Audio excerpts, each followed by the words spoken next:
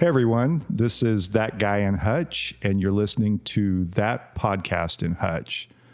Today, I have a good friend of mine, someone I've known for quite a while and have grown very close to over the years, Steve Becker. He's a number of things, or he's done a number of things in his life. He's a retired judge, a former state representative. He's a cowboy. He's an emerging podcast host, but probably most of all, he's papa to his grandkids. Steve, thanks for coming on today. Thank you so much for having me, Jason. Yeah, I'm honored to be a guest on That Guy from Hutch. And we've developed a pretty close friendship.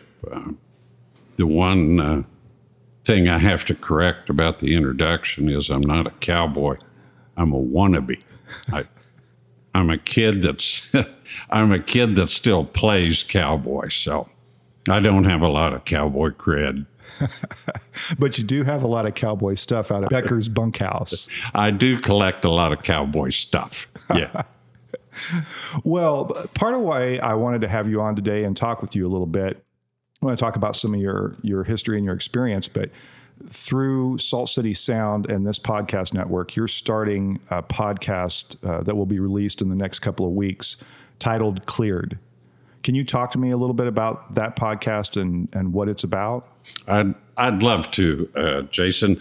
A little bit of history about what led me to this point. My daughter, Beth, has been pushing me to do a podcast. I mean, she wouldn't even identify a subject or anything, but she just listens to a lot of podcasts and wanted to do one with me. And she'd been after me a long time to do it. And I finally relented. I have to say that nothing intimidates me more than technology. I'm an old man, Jason.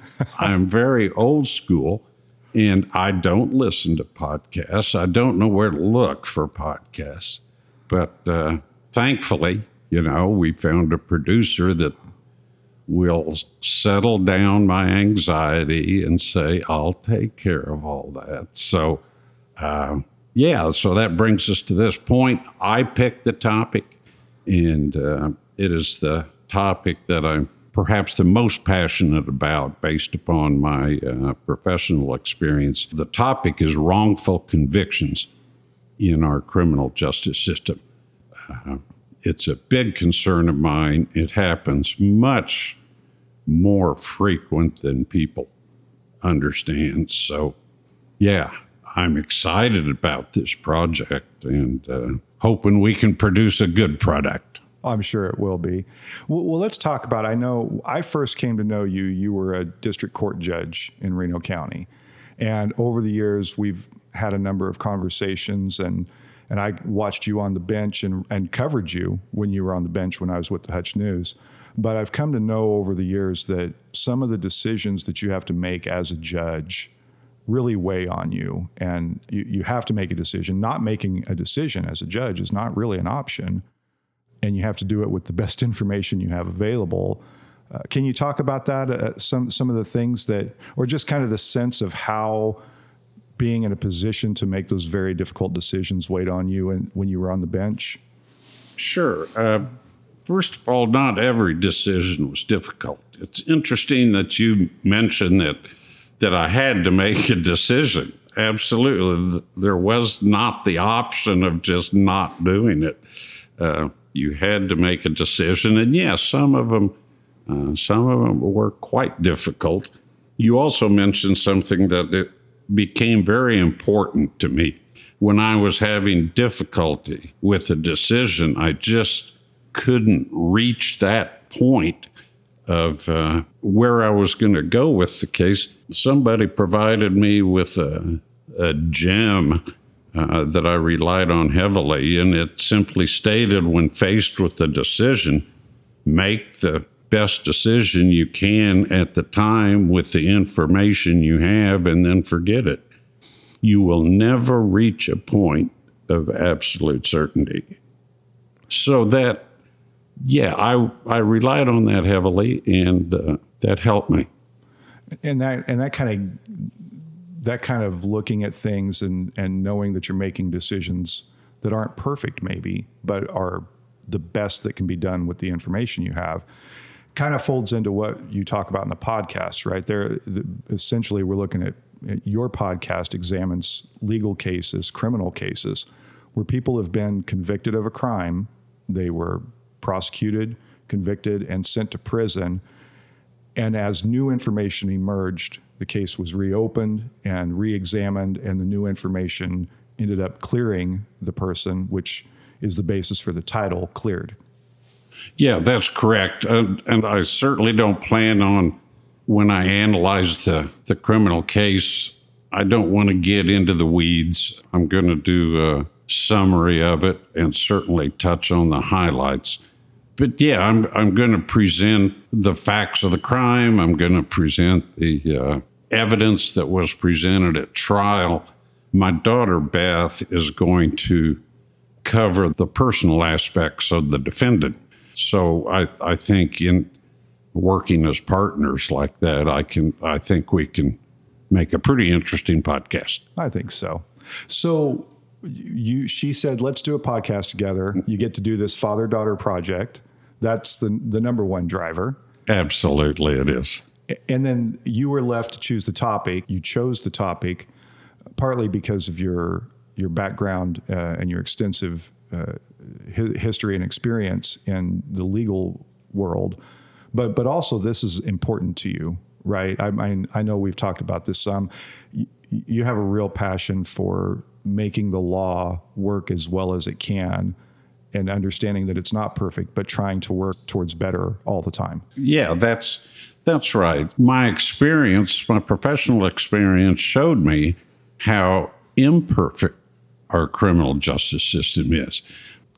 Not so much of making these huge, blatant mistakes, but as I mentioned in this little quote that I relied upon, the point of absolute certainty never arrives. And that applies to our criminal justice system. And even in a trial, we instruct the jury, you don't have to be absolutely certain. The burden is beyond a reasonable doubt. And there's a big difference between those two levels of proof. So yeah, mistakes are made, and that's what haunts me. I have a little trouble letting it go. Did you have cases when you were a judge that kind of stuck with you, that you might have made a decision based on the best information you had, but in your mind there was just maybe it swirled around a little bit? Yes. There's one big case, and perhaps if our podcast is accepted and followed, there's one particular case, local case, Reno County case, that I'd certainly like to revisit. But I'll have to be careful if I do that. We'll see how that develops. But yes, there are some. One thing I might add here, oftentimes, frequently, Jason, I would walk out of the courtroom when the case was over and just silently in my mind pray, man, I hope I got that right. So, yeah.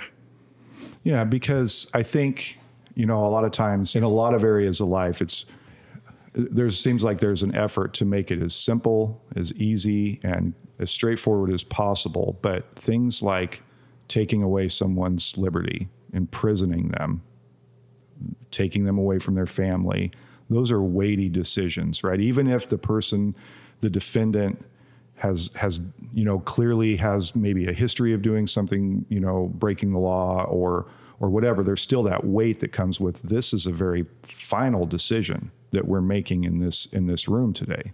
During my judicial career, I know I had colleagues across the state that were very calloused.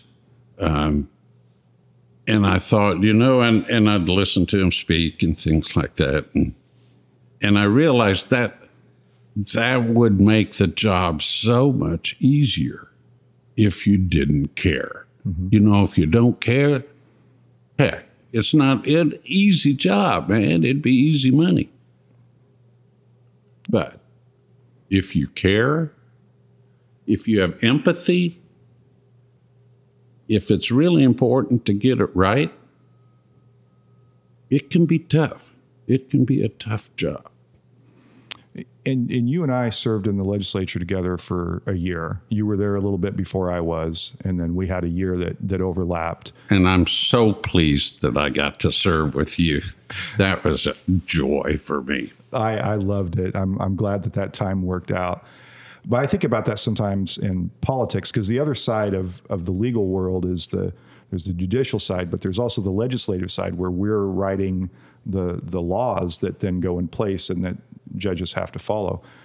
And I often think this would be an easier job if I carried with me the absolute certainty that what I know and what I think and my perspective in life is 100% right, because I would never have to think about anything. That's right. Yeah. I mean, if you're so locked in that the door is closed and you're not going to hear anything else, yeah, it's easy peasy. I mean, when it comes time to take a vote, there's no question. But I would like to think that most of us aren't that way, that we listen to both sides, we understand both sides, we recognize what supports both sides. And that's what makes the job, more difficult, more weighty. My time I spent on the district court bench just served me so well when I changed branches of government and went to the legislative branch, and I used that experience. That was probably what I enjoyed most in my short legislative career, was when we were dealing with criminal justice issues. I really felt passionate about that. Now, I remember when we were both in the legislature together, you had brought up an amendment to end the death penalty, and you pushed really, really hard as hard as you could on that, but it didn't go anywhere. So it seems like that effort, and I know that you currently serve on the Kansas Coalition Against the Death Penalty. It kind of tells me that we know that this imperfection in the system, in the legal system and in the lawmaking system, really, when it comes to the death penalty, that's another area of passion that kind of fits into this for you, isn't it? Absolutely, it is. That's part of the wrongful conviction issue, and I like to say when we bring up the death penalty, I think my strongest argument is, how can we impose the absolute certainty of death when we don't require the absolute certainty of guilt? That's the source of these wrongful conviction cases, all these exonerations, particularly since the development of DNA analysis. We don't require, people aren't convicted on absolute certainty. The jury looks at the evidence, the jury thinks it's strong enough, and we're convicted, and they return a conviction. There's a line or a quote from John Grisham. I've read quite a few of his books, and he's a legal scholar. He's certainly a wonderful writer. And he has stated that it's easy to convict an innocent person. It's virtually impossible to prove they're not guilty, to prove an exoneration. So in that atmosphere, in that environment, how can we execute people? And these exonerations, I think the average length of time from conviction to exoneration is well over 20 years, I think. And I always hear the argument as when a death warrant is issued by a court, when a death penalty is imposed. Let's execute. I mean, Kansas hasn't executed anyone since 1965. So we're paying for the death penalty, but we're not using it, which is another argument to get rid of it because of the high cost. But if exonerations take 20 years, we can't. Goodness sakes, Jason, let's not kill somebody when we haven't had time to work on an exoneration. And I think it's what you said there is really important to me to kind of highlight. When we have a death penalty case, the standard of conviction doesn't increase. It's the same as any other conviction. The standard, the reasonable doubt level that would exist to a robbery or an assault or anything like that, that doesn't move up because it's a murder case.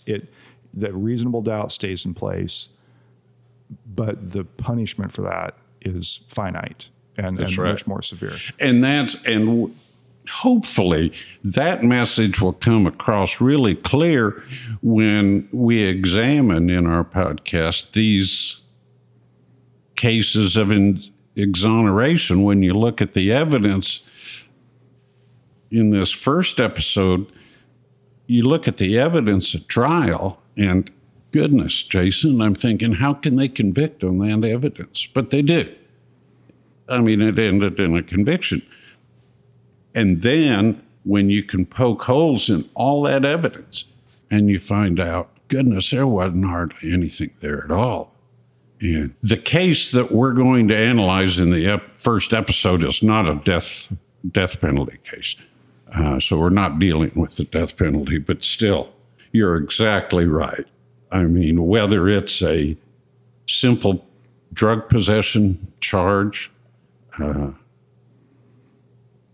whether it's capital murder, the burden of proof remains the same. Yeah. Beyond a reasonable doubt. I think it's another point that we probably ought to address is you worked in this system for a number of years. So I feel like your passion in this isn't rooted in kind of a critique or an overall condemnation of the system. It really is just a matter of, in any system, there are so many variables and so many human elements that come into play. Habits that have been held over from previous generations that haven't been adjusted with modern times. You mentioned DNA analysis. We used to convict people without that, and now we have this new tool that's available that both serves to get better convictions, but also prove when someone's being wrongly accused. Can we talk about that? Just like there's so many new technologies, human variables, things that kind of play in from the moment that a case is called in to the conviction, there are multiple points of potential error, human error, which exist in everything. Can you talk about that a little bit? Well, yeah. I mean, the big picture, of course, Jason, is it's a human system, and mistakes are going to be made.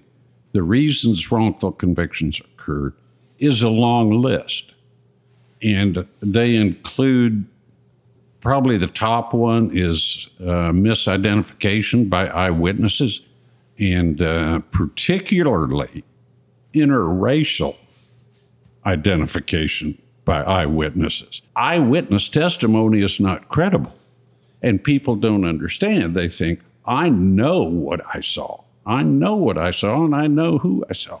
Well, that's not necessarily credible, and but we rely on it so heavily. That's just one example of many things where our human efforts are less than perfect. And of course, that's that's all we have to deal with. And that's what the system is based on. So yeah, I'm not in any way condemning our judicial system or our law enforcement system or anything like that. I am trying to get people to accept that it is not perfect. Mistakes are made much more than people realize. And in that kind of system, how can we kill people?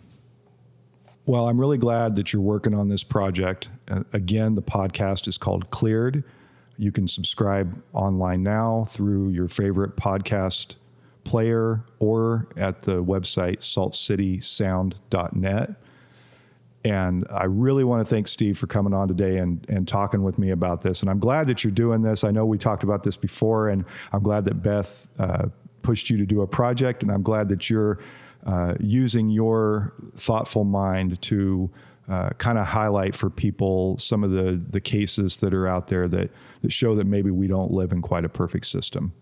Well, thank you so much for having me, Jason. Yeah, my daughter usually pushes me into doing good things. So a shout out to my daughter, Beth. But yeah, maybe, I don't know, maybe this reveals some of my passion on this subject, but I'm really honored to be a guest on your podcast. So thank you so much.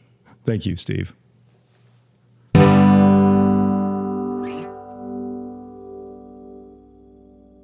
I wanted to share with you the intro for Steve's podcast called Cleared. It'll be airing on the Salt City Podcast Network in the next couple of weeks, so keep an eye peeled for that. And you can go to your favorite podcast player or saltcitysound.net and subscribe today.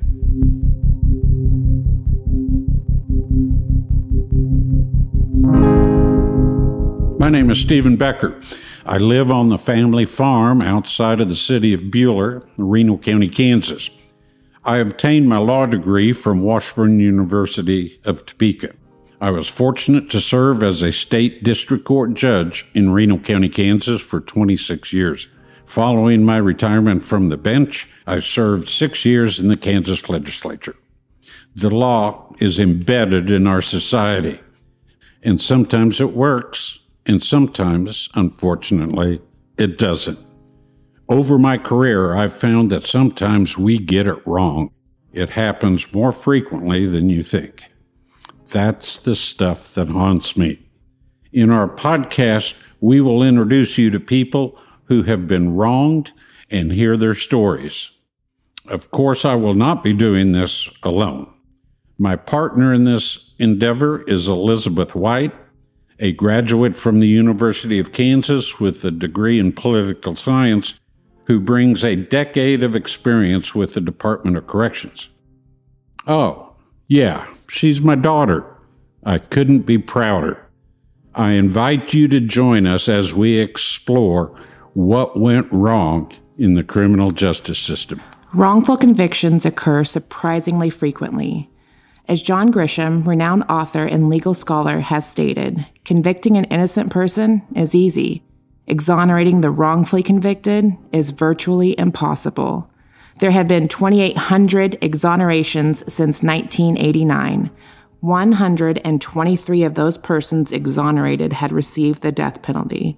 That means 4 times each year the United States would have executed an innocent person. There are 2.3 million people in this country's prisons and jails.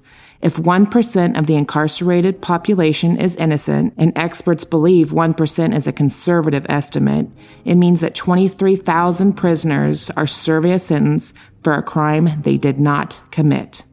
This is an issue that must be addressed. That is what this father and daughter team intend to do.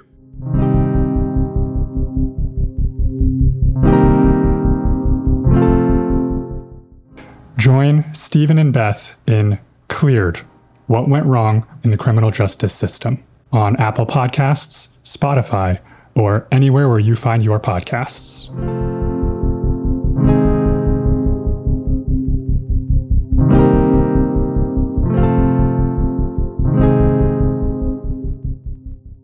Hey everyone, there is still a lot of fair activity going on, a number of events happening at the fair. That will continue for the next week and through the weekend to the 19th. Make sure you get out there and get your favorite food or see your favorite event because all the fun's happening out there, but it wraps up on the 19th. A couple of other things happening in town that I'd like to make sure you know about. On September 21st, the Dylan Lecture Series has Colonel Mark Tillman speaking at the Hutchinson Sports Arena. At 2 p.m. Saturday at the Hutchinson Arts Center, there's an artist talk where you can meet and visit with a featured artist at the Hutchinson Arts Center. Also coming up September 30th through October 3rd is the Family Community Theater production of Arsenic and Old Lace. Showtime starts at 7:30 p.m. Thursday, Friday, and Saturday with a 3 p.m. matinee on Sunday. Also, don't forget that farmers markets are still happening all throughout the county. The Reno County Farmers Market continues on Wednesdays from 10 a.m. to 1 p.m. and Saturdays from 7:30 a.m. to 12:30 p.m. Also check for the farmers markets in South Hutch, Arlington, Haven, and Yoder. If you have an event that you'd like to feature on That Podcast in Hutch, be sure to send me a note and let me know at thatguyinhutch@gmail.com. I'd be happy to talk about your event and let people know what you have going on. I'd like to thank a few of the people who've helped make That Podcast in Hutch possible. My son Mitchell Probst wrote and recorded the music for the show. Jenny Brigette put together some great graphics and promotional art. And Chris Acker helps overcome my mistakes to produce a great sounding product every episode. That Podcast in Hutch is made possible through a collaboration between the Hutchinson Arts and Culture Collective and Salt City Sound. They're working to bring resources and infrastructure to support art, music, and storytelling in our community. If you have an idea for your own podcast, reach out to them at podcasts@saltcitysound.net. If you enjoy That Podcast in Hutch, be sure to subscribe and share it with all your friends. You can also help support this production by subscribing to thatguyinhutch.substack.com or by emailing me at thatguyinhutch@gmail.com to learn about sponsorship opportunities. Thanks for listening, and I hope you'll join us again next week.